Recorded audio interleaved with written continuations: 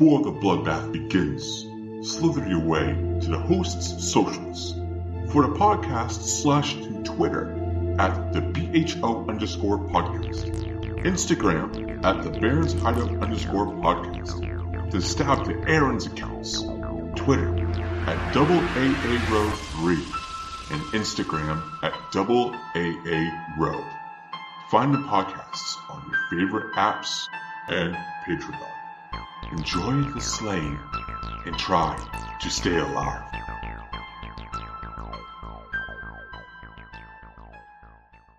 For the next period of time, strap in as the hosts rip and tear at the unsuspecting guests, in which they'll learn their dark secrets and methods of the genre. In this bloodbath, no one gets out alive. This is Within the Barrens.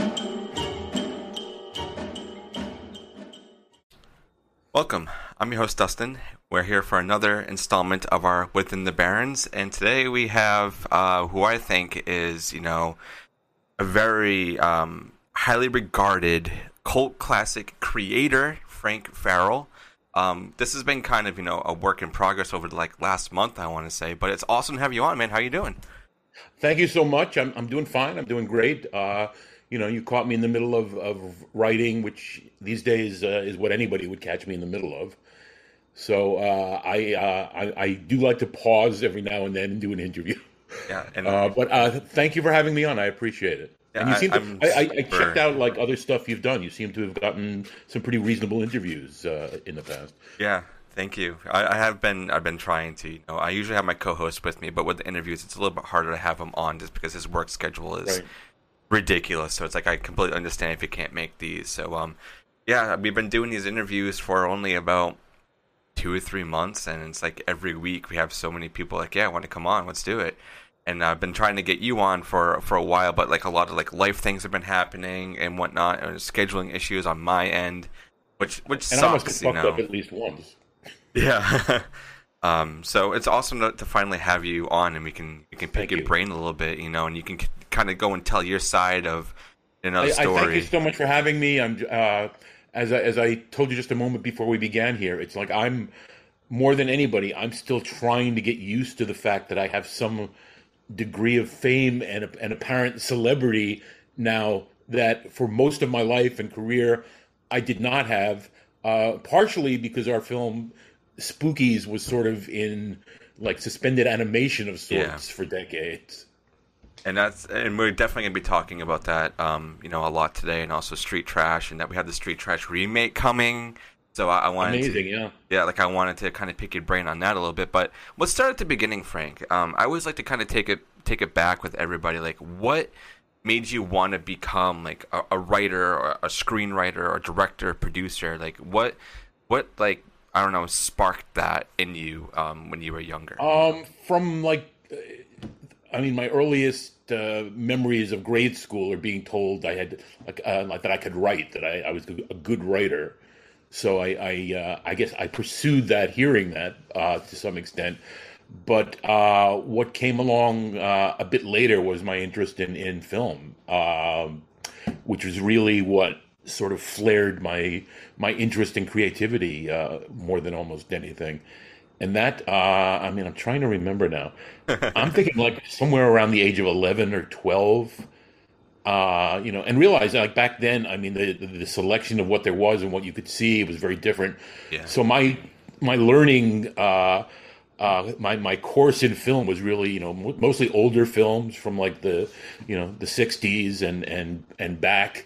And I became a big fan of those films, and I like, quite a lot of older directors. I like, and I tend to, and it also helped me to develop an appreciation for different types of films. I feel so many people, and this goes even for a lot of so-called movie fans, horror fans. They grew up at a certain time, they saw certain movies, and everything they're interested in is just centered around 10 to 20 years of when they got excited about something and now they're nostalgic about it. Yeah. And I think they're missing so much by doing that. Yeah, I do agree on that. And I'm definitely one of those people who really nestled in a certain time period I had been like reaching out and like doing way more other things and trying to get into other genres like way back when, like in like the 30s even. Like I love black and white films, so that's why I like kind of going back to those and like seeing how things were made. Yeah, I've always been attracted to black and white. I just feel there are feelings and emotions you can get with black and white that you really can't get in color. Yeah, exactly. And I mean, there are directors who try to do black and white now, but I always feel like everybody's really afraid to do that because I think it's not gonna go over as well as color. But a lot of times I've noticed in recent years more films that they're not really exactly black and white, but you can see that they've dimmed down the color quite a lot. Yeah. And so it's maybe they look sort of tinted, or in some cases it's black and white, and then there's occasionally you notice a color or something. Yeah. But I think that's true. I think as opposed to it's easier to just say, all right, well, here's what we're going to do, and release the film as a color film, even though there may be less color than some audiences are used to, and maybe that's a way to get them to adapt, and and maybe the word is really the stigma more than anything else. Yeah, and I do agree on that, and I wish there was more black and white out there. I really do, because I love the aesthetic. There was actually a film that I did see that came out not that long ago called Ghost Waits. That's on Shudder right now. That's a horror film, and we just talked to the director about that, and it's black and white, and it's a beautiful film. It's so good. The writing on it is really good too, but I love the aesthetic of black and white. I don't know exactly what it is, but I get drawn to it way more than color. I think contrast, the starker contrast, even in daytime scenes, just your brain reacts differently to it. Yeah, you know what I'm saying? You're extremely aware that it's not realistic because it's not in color. But you're having an emotional reaction to it. I mean, to me, it's bizarre that because for a long time into even the 70s, films were frequently black and white, and nobody made a big deal out of it or thought anything lesser or more of the films. But that seems to have faded, out of the mainstream filmmaking scene at this point, for the most part. I don't know what to say about it. I think it's unfortunate because there are a lot of people who will, the moment they see a film is in black and white, will like turn their eyes away. Yeah, it's really sad to see that, and I wish it wasn't that way. But times have changed and whatnot. And we have all these like really big budget movies, like all the Marvel movies, which I think they're too dry for me. Too dry. That's interesting. I'm just dry in what way? Because right now, like the new Thor movie. It's getting a lot of criticism for being too funny. Supposedly. Yeah, I think it's just because I've seen so many superhero movies that it's like a dried well with me. It's like I can only see so much of it.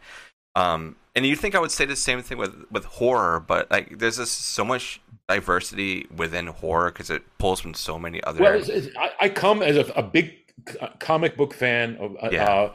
But I was always more interested in comics of like, almost every variety as opposed to just superheroes. I mean, superheroes became the thing in this country starting in like the 1930s. Okay. But at the same time, all kinds of comics were popular for a long time. And then it just narrowed more and more until superheroes really just became the genre. But I always, if I liked superhero stories, it was frequently there were certain characters, I guess, maybe that appealed to me. Yes. But I think a big part of it for me was like certain artists. So I would have liked probably anything they decided to draw. Yeah. And, I think it's, it's unfortunate. I mean, the thing is, like my favorite comic book artist is Will Eisner, if you know who Will Eisner is. Oh, yeah. And, I like, and he essentially worked in black and white. He did color comics, but his original artwork in black and white is obviously very designed for black and white. And I think he's like also one of these people who expanded the language of comic books like enormously. He was the first to really think of things in such visual terms and to break scenes up certain ways. But that's a large part of what I'm interested in filmmaking is people taking the medium and doing interesting things with it, just like a writer may have a style that's unique and can make you engaged and intrigued because they have this style.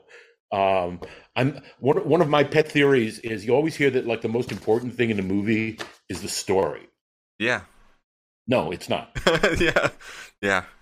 The most important thing is how well the story is told. Yeah. Yes, that is I very guarantee true. you, because you see the same stories over and over again. Almost anything, any movie, the next movie you see is going to be a variation on some other story, but it may be done in a way that like you get totally intrigued and turned on by, and you see something differently, and the person who created it tried to do something in a different way. Um, I like people to take this medium, which I think you can do almost anything you can think of with, and Yeah. do something with it. I get a lot of contemporary films. I get bored visually. Uh, I always watch trailers, even if the movie's if I won't see the movie, I'll still watch the trailer. Okay. And I hate it when I watch like a dozen trailers in a row, and like I don't even remember what they were because like 9 of them almost seem to be the same movie. Yeah, yeah, yeah. Or like if like a movie releases like multiple trailers are all like essentially the same thing. So you're like, what's the point? You know? And honestly, a lot of trailers nowadays spoil too much, I think, of the film. That's been going on for a long time, actually. Yeah, I've just been recently realizing it now. Maybe it's because there's just so many other people pointing it out as well. But yeah, I've been trying not to watch trailers as of late because I don't know if it's Right, I know some people do that. I don't really, unless it's a movie that the story is something that I think is going to be interesting in a way that I want to be surprised. I'm not like, I'm like I said, I don't feel the story is so much the thing is how is the story told? What about it is going to be unique to this particular film? exactly. And since we're on the topic of stories, let's go and talk a little bit about Spookies and how that got like turned upside down, like pretty much from underneath your feet and everybody else. So yeah, I don't know how much you know. I'm glad you know at least something because I frequently have people who talk to me who have literally no concept of anything that went on with that film behind the scenes, and that's really like at least half the story. That was at a time I had 2 partners, Tom Doran, Brendan Faulkner. Yep. Tom has since passed away, and Brendan is still here, but he and Tom co-directed Spookies, and we wrote it, the 3 of us together. I was the central producer, and that was sort of the culmination of several years of us having met in college, all wanted to make films, all had a real love for horror and related genres. And so we spent like a number of years trying, with essentially projects that got launched and crashed, which is, I think, what most filmmakers do. I think we were ambitious, but we were also naive. There definitely weren't as many resources and easy ways to get information and ways to do things that you have now. To tell the truth, my whole life changed with the internet just because I was used to it for doing anything. It's like if I wrote a script, all right, I have to go to the library, and I'm probably going to spend like 100 hours researching this in the library minimum. Oh, wow. That kind of thing. I Yeah. I used to take trips I lived like 40, 50 miles from New York City, and I'd take trips to go to the New York Public Library where they had like archives of all kinds of amazing stuff. And but at that time, that was like literally the only resource. Now I just have to come up with something I want to know more about, and I'll know more about it almost instantly. Yeah, that is a good thing about the internet, but the internet can also be, kind of mean. Well, it is. It's unfortunate. I mean, look, for me, the disappointing thing about the internet is most people really don't even take advantage of what they have at their fingertips here. They don't. Their interest isn't broad enough.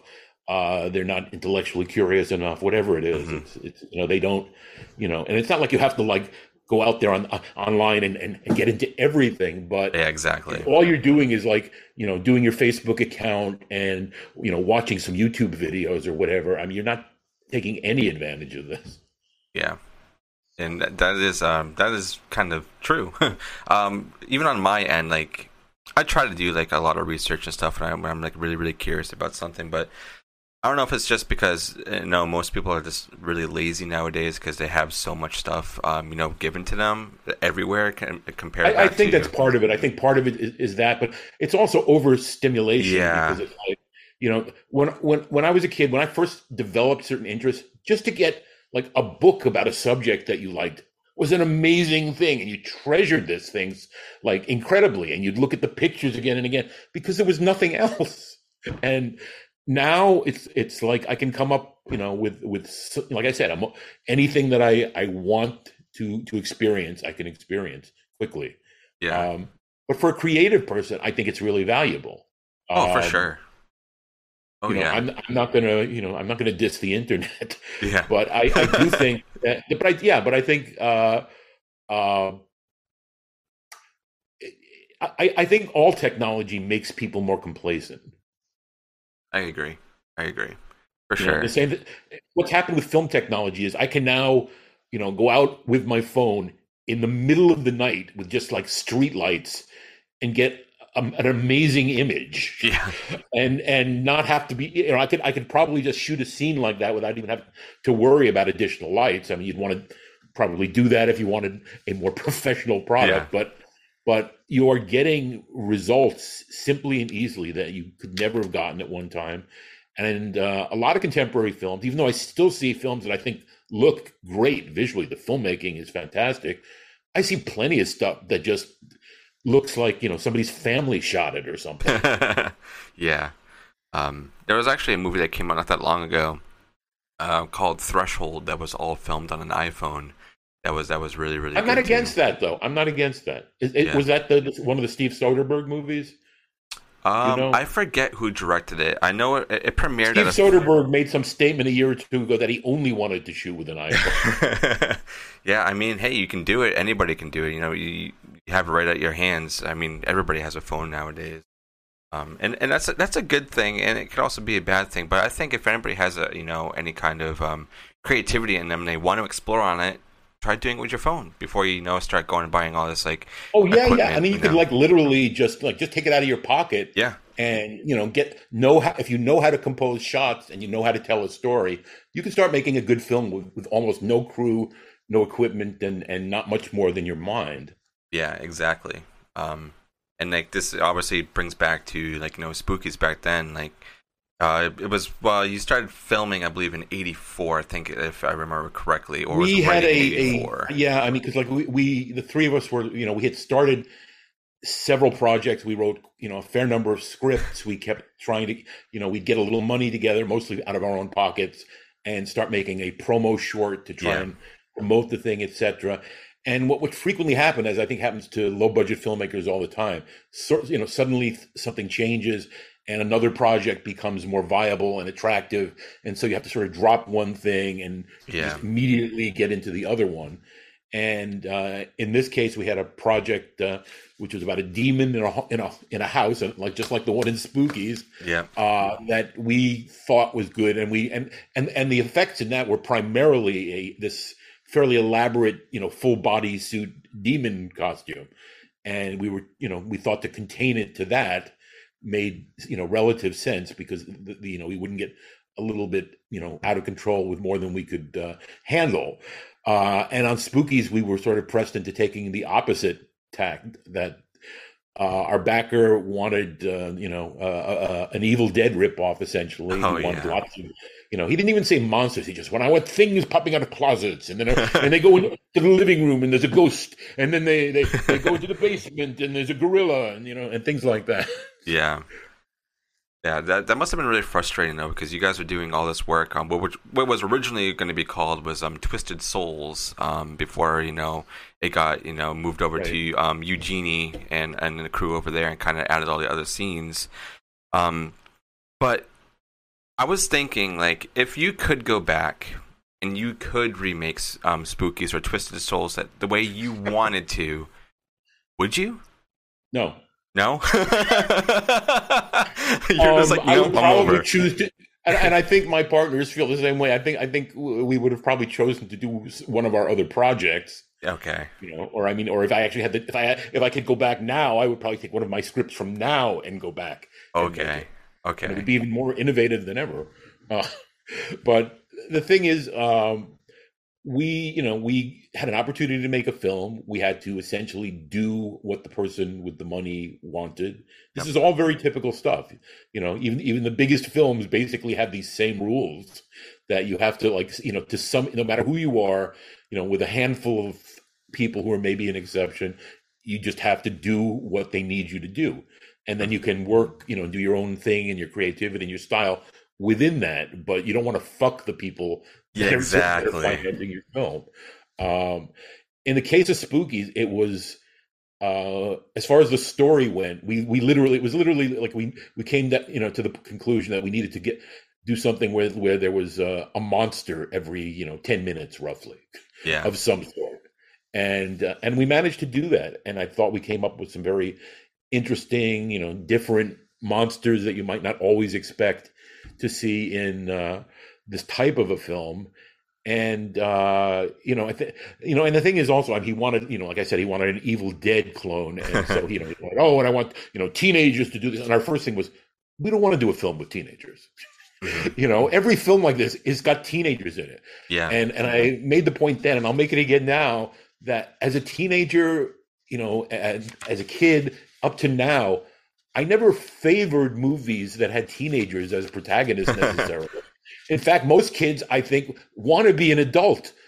So there's no reason that they can't enjoy and get into movies with adult characters. Yeah.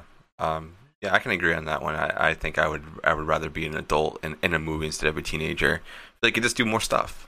Right. I mean, what's happened now, and this is another way that I think there's less effort expended to some extent, that a lot of filmmakers, especially people who love horror movies, are essentially making copies of the kind of horror movies they love, or in some cases, verbatim, the exact movies that they love.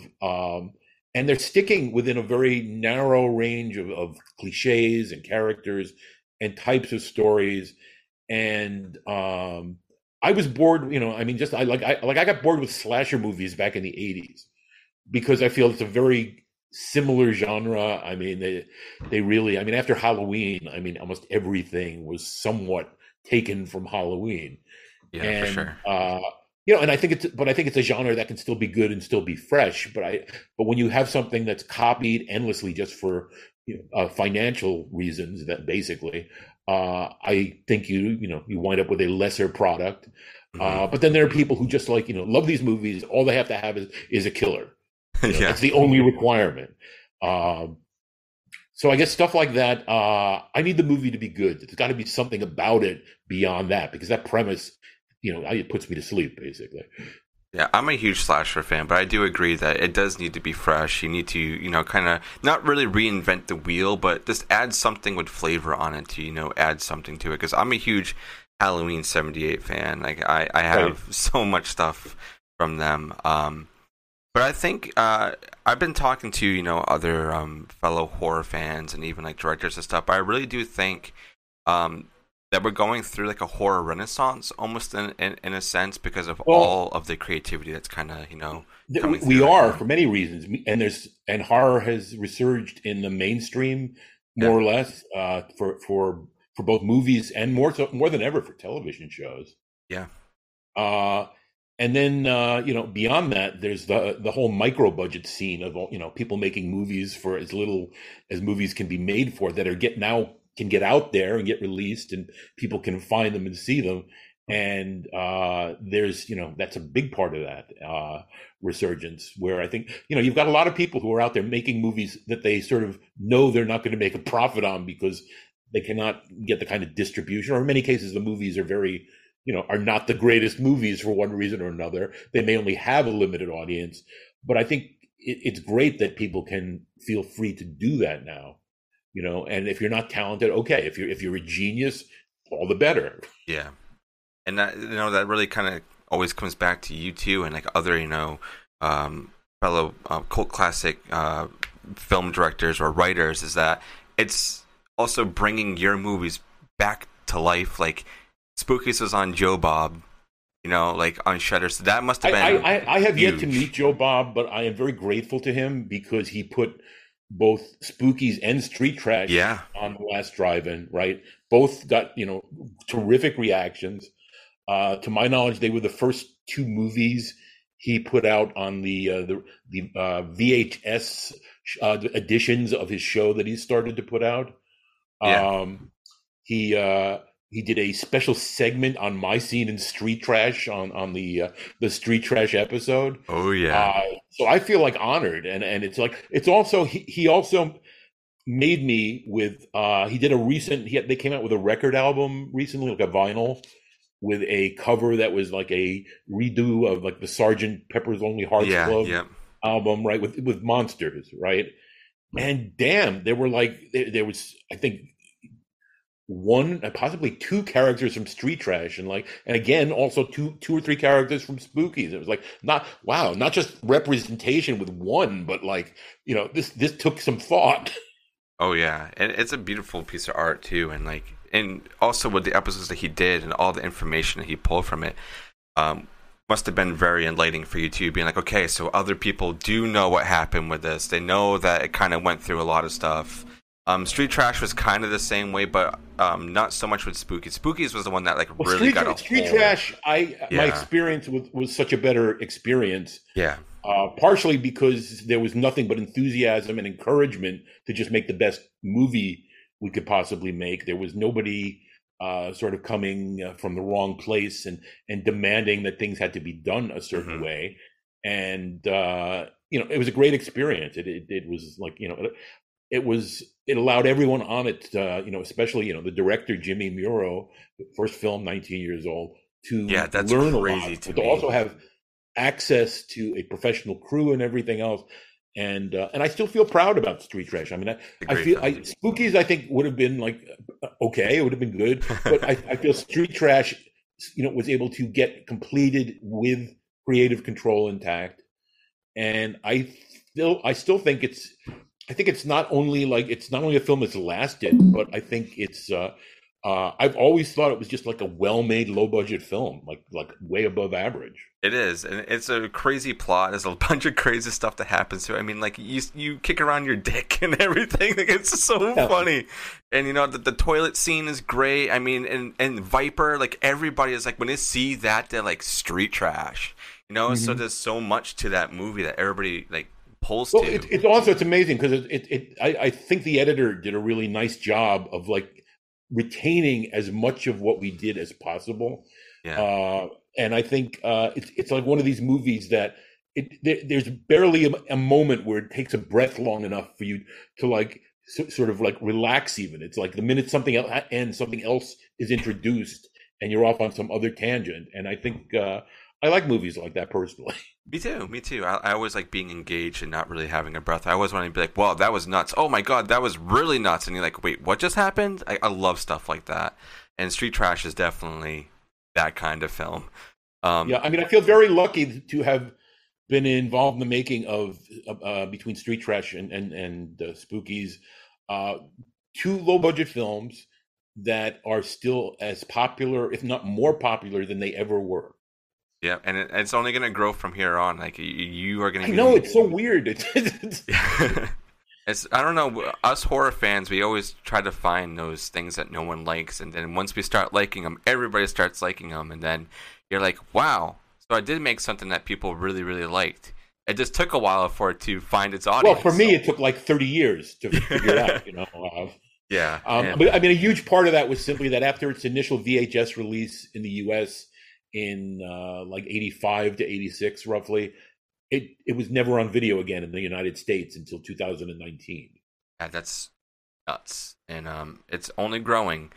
And, even with the remake of Street Trash that's coming out, I wanted to ask you, are you doing anything with Ryan on that? Is there any... I am in touch with them. I have I've spoken with Justin Martell, who is a guy who's involved with various things on the horror scene, who I just met recently. I am so thrilled that I like his film Fried Barry. Yes. Because, when I heard this is going to be the guy, I was like, all right, this I can get behind. This guy has some idea, I think, how to handle this material. And so I feel glad about that, because they're directors that if it wound up in their hands, I'd be like, I'd be just doing a rant about it on a daily basis on some social media platform or another. I can't sometimes, I, I'm not a big fan of remakes, just because I feel most of them are poorly motivated, Yeah. looking to cash in again. I mean, like they did the Texas Chainsaw film fairly recently that I did not like, and a lot of I'm right fans there with you. not happy about. And they're doing a sequel to that, of course. Yeah, they got to get that money's worth. Well, the point is, we're at a stage now where you and I, if there's another one that comes out, we'll probably check it out. Yeah. And they know that, and they don't really care if we like it. Yeah. They just want those clicks, and sometimes when they do that, there's a movie that's really, really good. Like, they could remake it and it could blow us away. You never know. Look, my policy on remakes is, because they're not, I think, motivated for the right reasons, most of them are not going to be very good films. Mm-hmm. It's going to be very dependent on in each case on the people who are doing the writing and directing more than anything else. Yeah, I agree on that.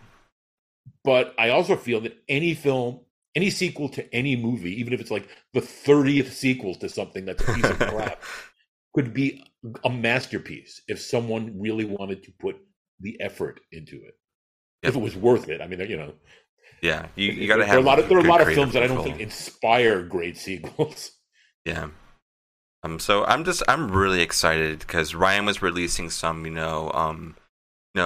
pre-production, prosthetics and stuff, yes, and it looks so good.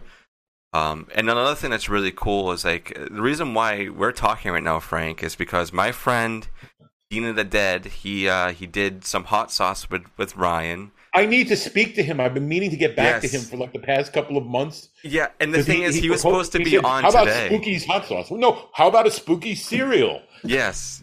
He's my best friend from the UK, and like we met through this show.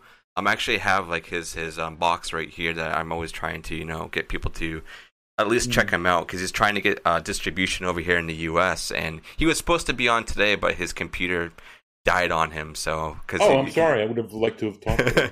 I know, I wanted him on too. I'm like, are you able to make it? It's like, dude, my computer just died. I'm like, shit.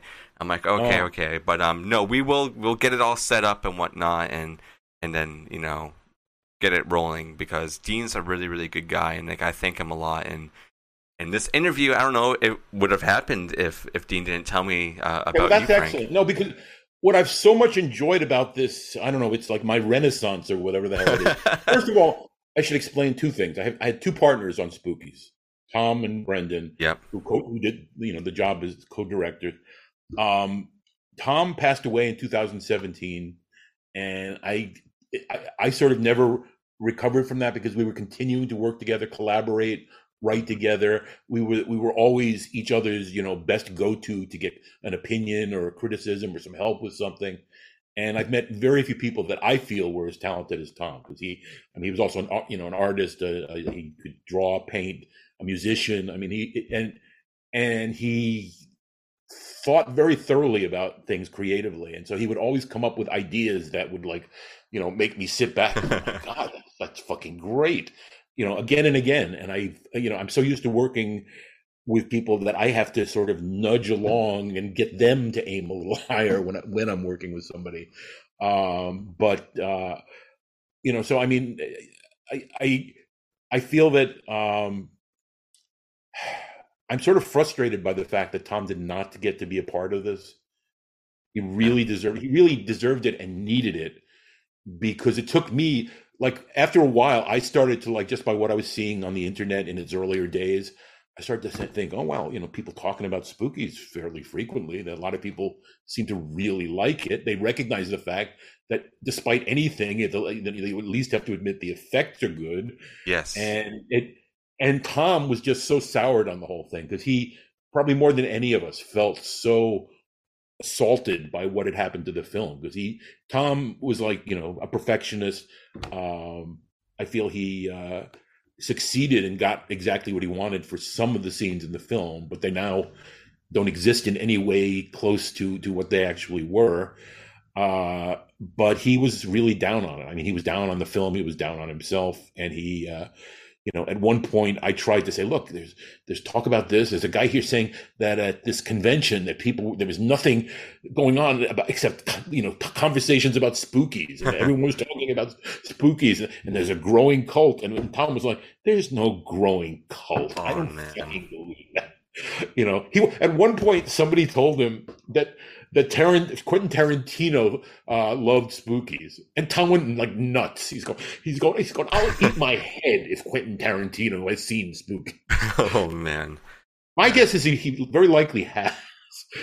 Oh, I'm sure he has. I feel like he's seen almost everything. To be honest, but that's the kind of thing that I would think he would probably have seen. Mm.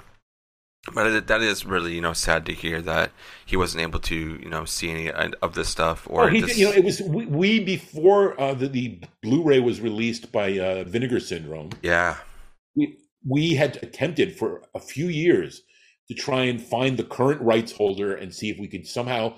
We thought we could do a Kickstarter or something, raise money, get enough together to buy the rights and release it ourselves. Mm-hmm. Except that there was no clear path, because every bit of information there was on it was inaccurate or misleading, and it traveled from company to company, as many films do.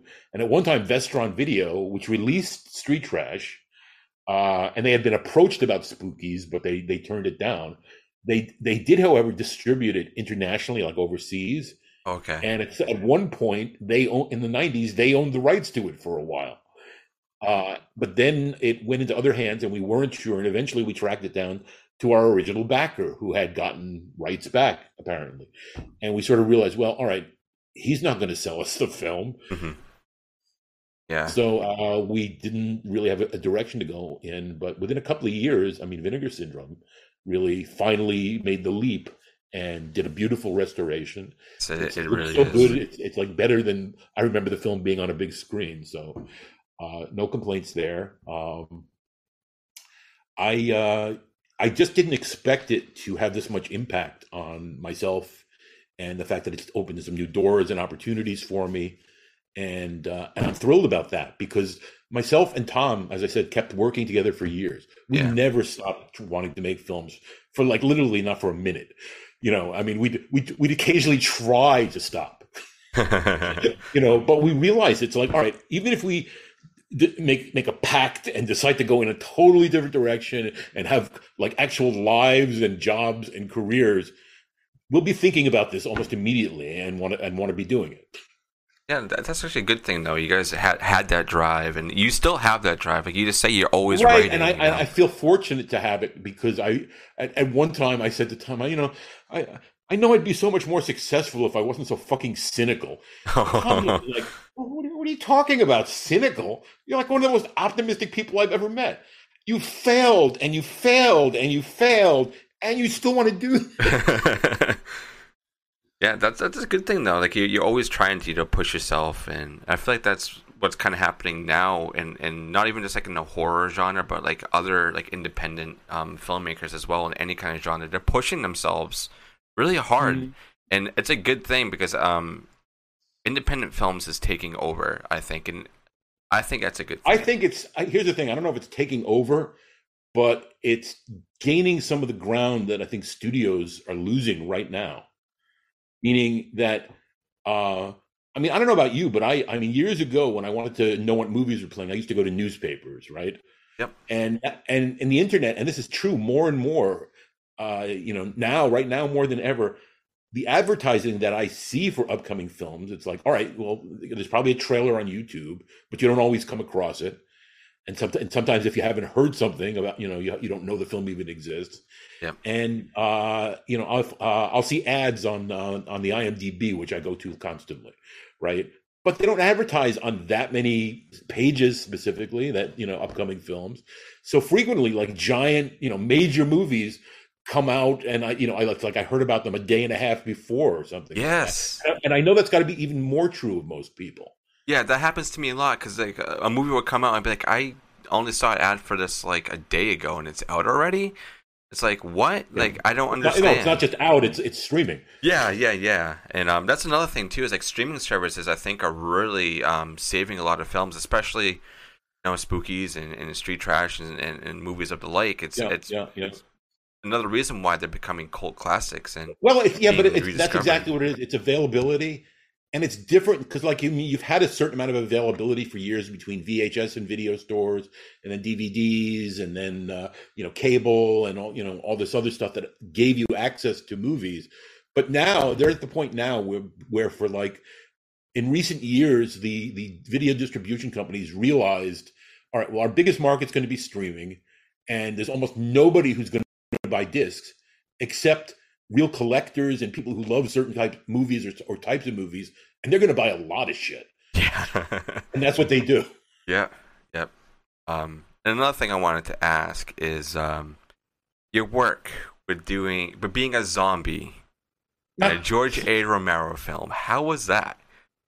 Oh, that was great. That was such a good experience because I loved Night of the Living Dead was sort of a key horror movie for me. Visually, it was sort of because of the black and white, it said it was like a link to the older classic horror films that had gone before. Plus, before I saw the film, I read Roger Ebert's article about it. Are you familiar with Roger Ebert's article about it? I've heard people talk about it. I haven't read it personally. It's basically him going into a tantrum. That sounds about right. Because this film, and I don't even know if this is true, but in the piece, he claims this is being shown as a kiddie matinee. Right? It's possible, but I don't know about that. But he goes on at length about how could anyone possibly, and goes on to describe how terrible the film is. Yeah. Right. And, by the time Dawn of the Dead came out, he was immediately declaring it a major classic. Yeah, that sounds about right. Yep. That's that I don't know. It's actually really funny too. For some movies that we review and we go into Rotten Tomatoes, you can see some reviews that are in there from him, and it's kind of funny. But I felt like later in his life, when he was doing stuff, that he became a little I don't know, easier on films for what I was seeing in other podcasts talking about him. I think that may have been because, to tell the truth, there are a lot of critics who their whole style of review is just to destroy films and filmmaking. Yeah, and that was definitely something he was doing. And you can tell by the way some of them write that's what they take pleasure in doing. Yeah. I think he sort of, came to the point and the realization that, this is something a lot of people are so passionate about, and these people are, for the most part, hopefully artists, and they're generally trying their best. And I think, in those cases, you need to save your scorn for certain producers and maybe even sometimes directors who are just like I said about sequels, who are not doing it for anything but a cash grab. Yeah. And, and it's basically, to me, that's a cynical approach to doing it. It's like, oh, I'm not doing this because I love movies, or I think the story's worth telling, or I'm going to enjoy making this movie. I'm doing this so I can, make X amount of dollars, and then I can do a movie I want. Yeah. And now that you say that, it's, one director who's out there who I think does really good work is James Wan. With him doing *Malignant*, he did, sold so much with *Aquaman*. They're like, here you go do what you want to do. And honestly, I think it's a great movie. I love *Malignant*. I haven't seen it. It's really, really good. You need to check it out because it's such an homage. Yeah, to tell the truth, I try to stay current with things, but I watch a wide variety of stuff. Yeah. So I'm usually catching up on older films, and then I'll usually, in some cases, I'll make a point to see the most totally obscure stuff just because it intrigues me for one reason or another. Yeah, and that's the thing is there's so much out there. It's impossible to watch everything. You want to try. I'm one of those people who's trying to watch a lot of things. There's been years I've missed with a lot of films, and I'm trying to catch up on those. Because there's always new things coming out, especially with the streaming services. They're always pumping more and new things out for you to be like, watch this. So you're like, should I watch that, or should I go back and watch this thing that's 10 years old? Right. No, it's a problem, but it's a good problem. Yes. Compared to many. I think first of all, streaming is sort of winding down at this moment because they really peaked during the pandemic. Yeah. And now they're bitching because they're not making as much money, or in some cases losing money. Well, yep, Netflix. What did you expect when people weren't home 24 hours a day? Yeah, exactly. And I don't know. I hope that some of these streaming services will start putting a little bit more money into some of their stuff. Like, I kind of lost my faith in Hulu. I was in Hulu a lot, but I feel like they kind of went like way down with some of like their shows and stuff. Like Netflix, really, I only go there to watch Stranger Things. And really, yeah, I mean, Netflix used to have a lot of really good stuff on there, but I haven't really found anything that. Well, I don't know when you say eye. used to. I don't know if you're talking like last week or a decade ago. Yeah, just in general, like for like I want to say the past like 3 or 4 years, that's like really all I went there for. But Shudder is like really taking over my life right now because of all of the independent studios that they have in there, and a lot of low budget films. And, I mean, I'm impressed that they can be a specialty channel, and still have the ability to finance as much as they do. Yeah, and you got Joe Obama in there, who's always bringing up these movies that a lot of people probably haven't heard of, and I know a lot of people saw Spookies and Street Trash for the first time through him, and yes. And that's another thing. Like I said, I have to meet Joe Bob and shake his hand because the fact that he took those, and because he generally does stuff he personally likes. Yeah, it introduced the film to more people. Each of those in a shorter amount of time than anything in the past, and it's very interesting because Spookies has this, has gained this. I mean, Street Trash was pretty popular for many years, and it was easily available, and it was known. And Spookies, maybe people had heard of it. The majority of people had not seen it. And plus there's the fact that I do, as I've told you, due to the way things happen, the film was taken out of our hands, recut, new scenes inserted, etc. I totally sympathize with anybody who cannot like it, because I couldn't like it for many years, mostly due to my association with it and the fact that it was like saying, well, do you love your deformed, beaten to a pulp, almost alive baby? Yeah. I love it, but I don't want to hang out with it, Yeah, exactly. That's a good way to put it. So I have one final thing I want to ask you. Sure. Is and I'm going to have, and we can wait maybe till after we finish the interview proper. I want to ask you about something. Yeah, sure. We can do it right on here as well. I just want to know. So I know you said you're writing, and you're always trying to, I don't know, find something new for you to do and create. Do you have anything in the work right now that you want to talk about? Funny you should ask. Well, I mean, in addition to the fact that Street Trash is getting remade, yes, right? I'm excited. And, I'm excited about that. I have been originally when my partner Tom and I were trying to get rights ourselves and see if we could put the film out on a Blu-ray disc. Our plan was sort of like fairly long ranging, meaning that all right, if we can get this far, if we can just get it out there and get it known again and get some hype around it, we can get money and we can do something that's a sequel. Except it will be like the anti-sequel. It will be something so vastly better and different that and he wrote and this is back in like 2013. We were talking about this the first time. Oh wow! And Tom wrote we talked about it, and then like boom, suddenly he had like 10 pages of stuff of notes and stuff he had written, and I was like, well, this could be really good. I like this, etc. And we never really picked up on it since then. But then Spookies came out on Blu-ray. It's gotten a lot of attention worldwide that it never had a chance at before. And people want a sequel. We're getting a real, good response anytime I mention a sequel. Yeah. So that is exclusively what I'm working on at the moment. I mean, not exclusively, but primarily. And I think I don't even want. I need to be more modest because I'm really happy with the script, and I think it's going to be something totally like wonderful. Yeah. If it continues the way it's going. But it really, I mean, Tom and I, even back then when we talked about maybe if we ever did a sequel someday, we didn't want to do another Spookies. We didn't want to do a film like this. We didn't, even if somebody said, well, this time you can have $50 million to make Spookies. It's like I'd find a way to get the 50 million, and then I would like change my name and turn up in another country. There you go. But we wanted, because Tom was he's just talented. I've always aspired to do the best that I can possibly do, and I work really hard. I want what I do to be as entertaining and engaging as all fuck. I want it, and this went for Tom too.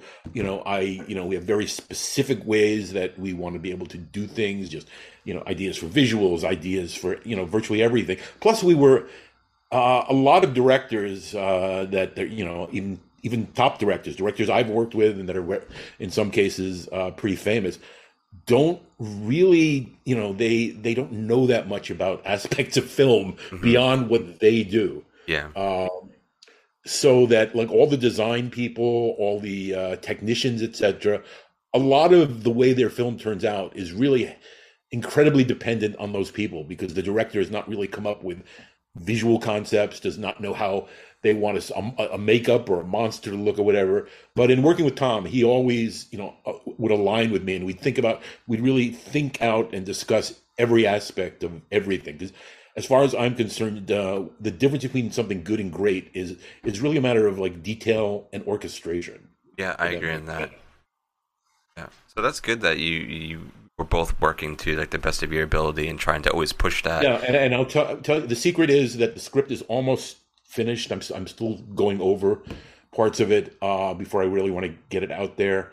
I've had some people talk to me already about possible financing. Awesome. But yeah,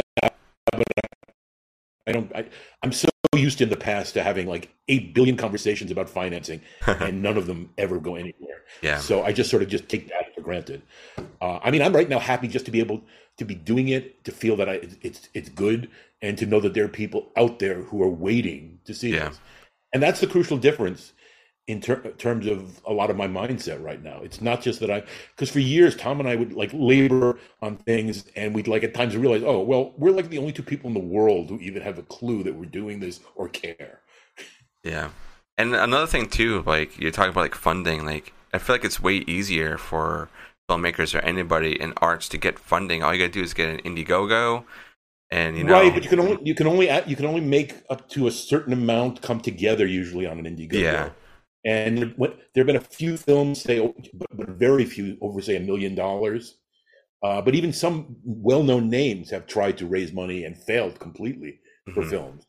So there's a lot of elements to it. It's not like raising a Hollywood budget or something, but that's true. And in a lot of cases, especially if you're doing something sort of on the lower end of the scale, and especially for people doing like low-budget horror films, because the horror community is and always has been the most enthusiastic bunch of film fans that there are, just about. It's so, and it took so long for the film industry and for Hollywood to realize that. There was a time, I mean, they did catch on like a couple of decades ago, really.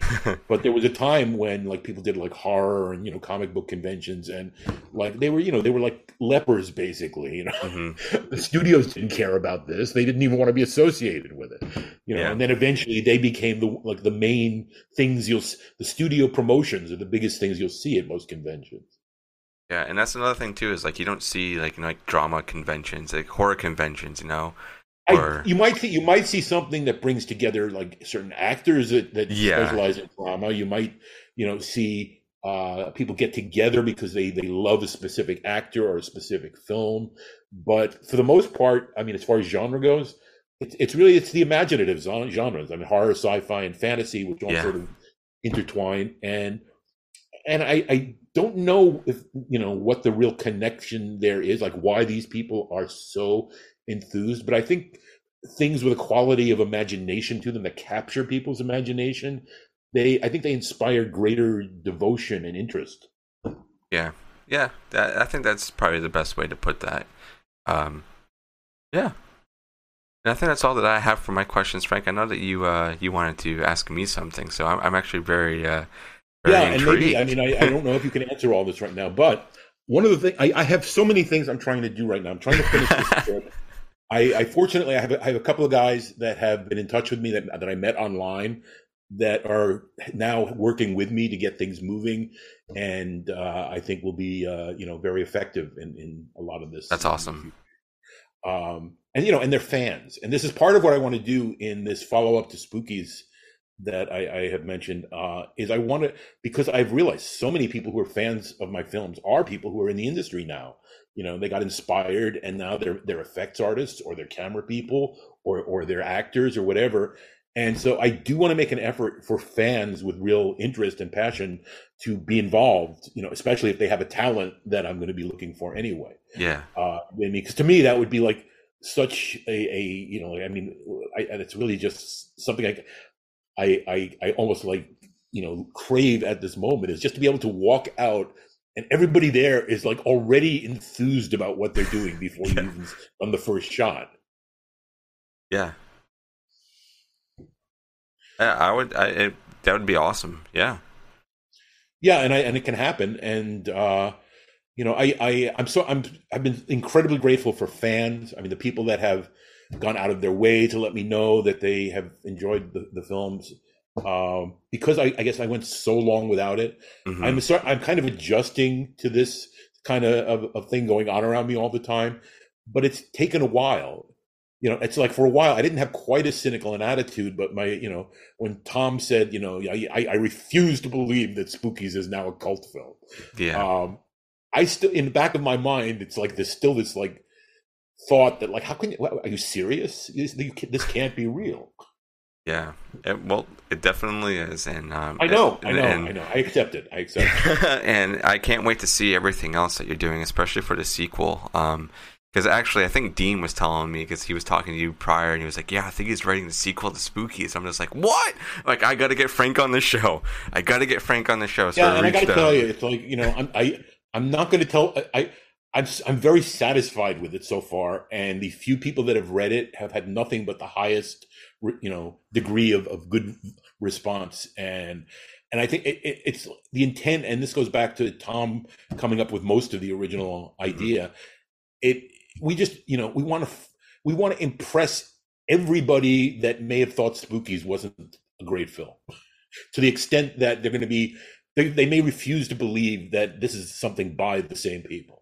Oh yeah, I can't wait. Just you saying that. Oh, I mean, I love. Spookies. I mean, look, I know, I appreciate the fact that so many people love Spookies for all its flaws or because of its flaws. But it didn't let us. I mean, as Tom used to say, he said, well, all right, if the film sucked, then it sucked, and we could take responsibility and admit that it sucked. Yeah. But it's not our film. I mean, what do you say? How do you resolve that? Exactly. Yeah. That's a tricky one. And this was super fun, Frank. I mean, thank you for taking some time out of your writing schedule and whatnot. And also very sorry for the couple of times we had to reschedule. Don't worry about it. I mean, like I said, it's so much easier to do this from home than if I had to to travel anywhere. I mean, right now, if we did not have the internet. This is the kind of thing that would probably be getting done on like a local radio or television station. Yeah. Or I'd have to travel to New York City. I'd have to stay overnight at a hotel. I mean, it would just like get very involved. Yeah. And I'm not that famous that like, I think that's, a cheap affair. So I'm just I'm thrilled to be able to like talk to guys like you. And you did a very good job, by the way. You were very good. Thank you. You brought me out, you made me interested in you, and your opinions were good. And that's part of the fun that I have. I'm like connecting with so many people because I'm just a fan like so many other, men and women are who they have a passionate enthusiasm for certain films. It's not, I mean, the general public has always liked movies, but, and the thing is too, back when I was like a junior nerd just starting out and getting, into all this stuff, back then, it had not mainstreamed the way that it has now to a great extent. So that at least, even like regular people can sort of get into some of this stuff or accept that people are so interested in it.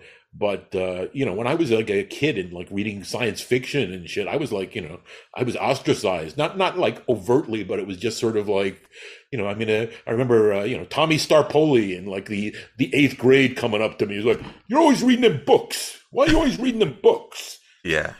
And now like you people thrive for being, quote unquote outcasts and stuff, because they know they have people that are just like them, and definitely times have changed, and I think for that, times have changed for the better. It's so much easier to connect with people. Exactly. And I look for, I like weird and different people. It's like when someone has an interest that I may not have, but has, but is like an expert or has, is passionate about it, I want to know about it. That makes me interested. Yeah, exactly. And that's how kind of I am too, especially doing the show. I have to, be excited for the people I'm talking to or the movies I'm reviewing. Like if I feel like if I came on here and we were talking and I was just like yeah, you're just on my show, that's really cool, not having kind of interest, it would be stupid, be boring. None of us would want to be here. And it's such an honor to talk to you and really kind of go through everything that happened with Street Trash and Spookies and what's going on now, and really hearing from you. So... to tell the truth, what's going on now, and the fact that I have people who will like pay attention to me or care about what I might do now it's just a night and day difference compared to. Tom and I just labored in darkness for years. And occasionally we'd make a breakthrough, or something would almost get financed or whatever. But it was, it was a very fruitless endeavor for a long time, after Spookies and Street Trash. Yeah, and it's so good to hear, too, that you're kind of carrying on, like, really his legacy and your legacy at the same time. I'm trying so hard. I'm still in touch. His wife is still a good friend of mine. That's awesome. I want to bring her onto the new film as one of our design people. She was one of the designers. Oh, wow. Yeah, that's awesome. And she afterwards, she got into CGI. She worked on, like, the first TV version of Dune and, like, she did a lot of, like, fairly big production stuff.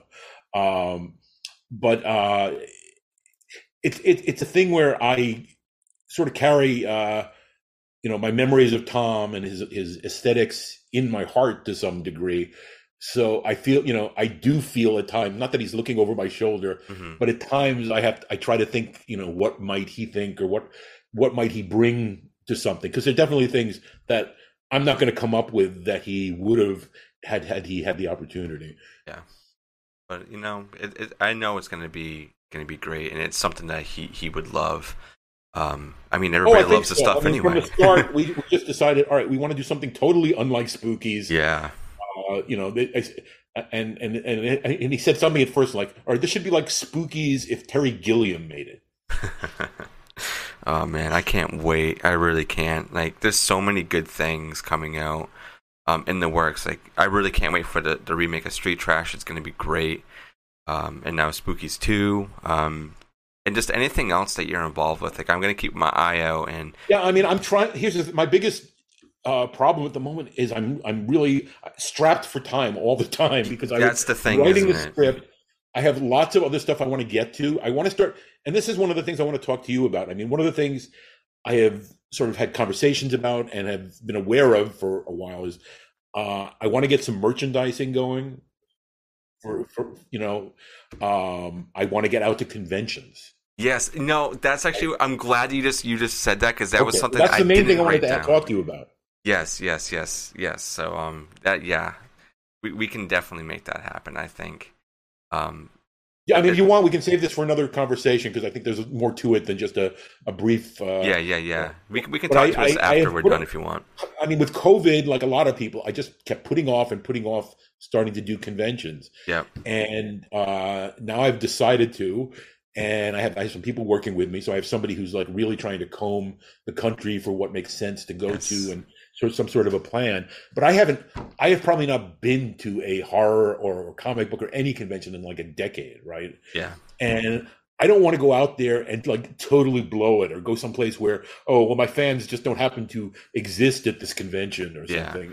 So I'm trying to figure out what to do. I need to go out and, like, if nothing else, minimally, because I'm going to be putting out expenses for everything, including materials, stuff to be autographed, and on and on. I think I might have I need one. to be able to survive financially if I totally fuck up. There's definitely one that I can get you into contact with the creator and director of that I think would be really cool. It's the Salem Horror Fest. It's mainly like a film fest. I've heard of it. Yeah. But next year, it's the biggest it's ever been, and it's going to be in April.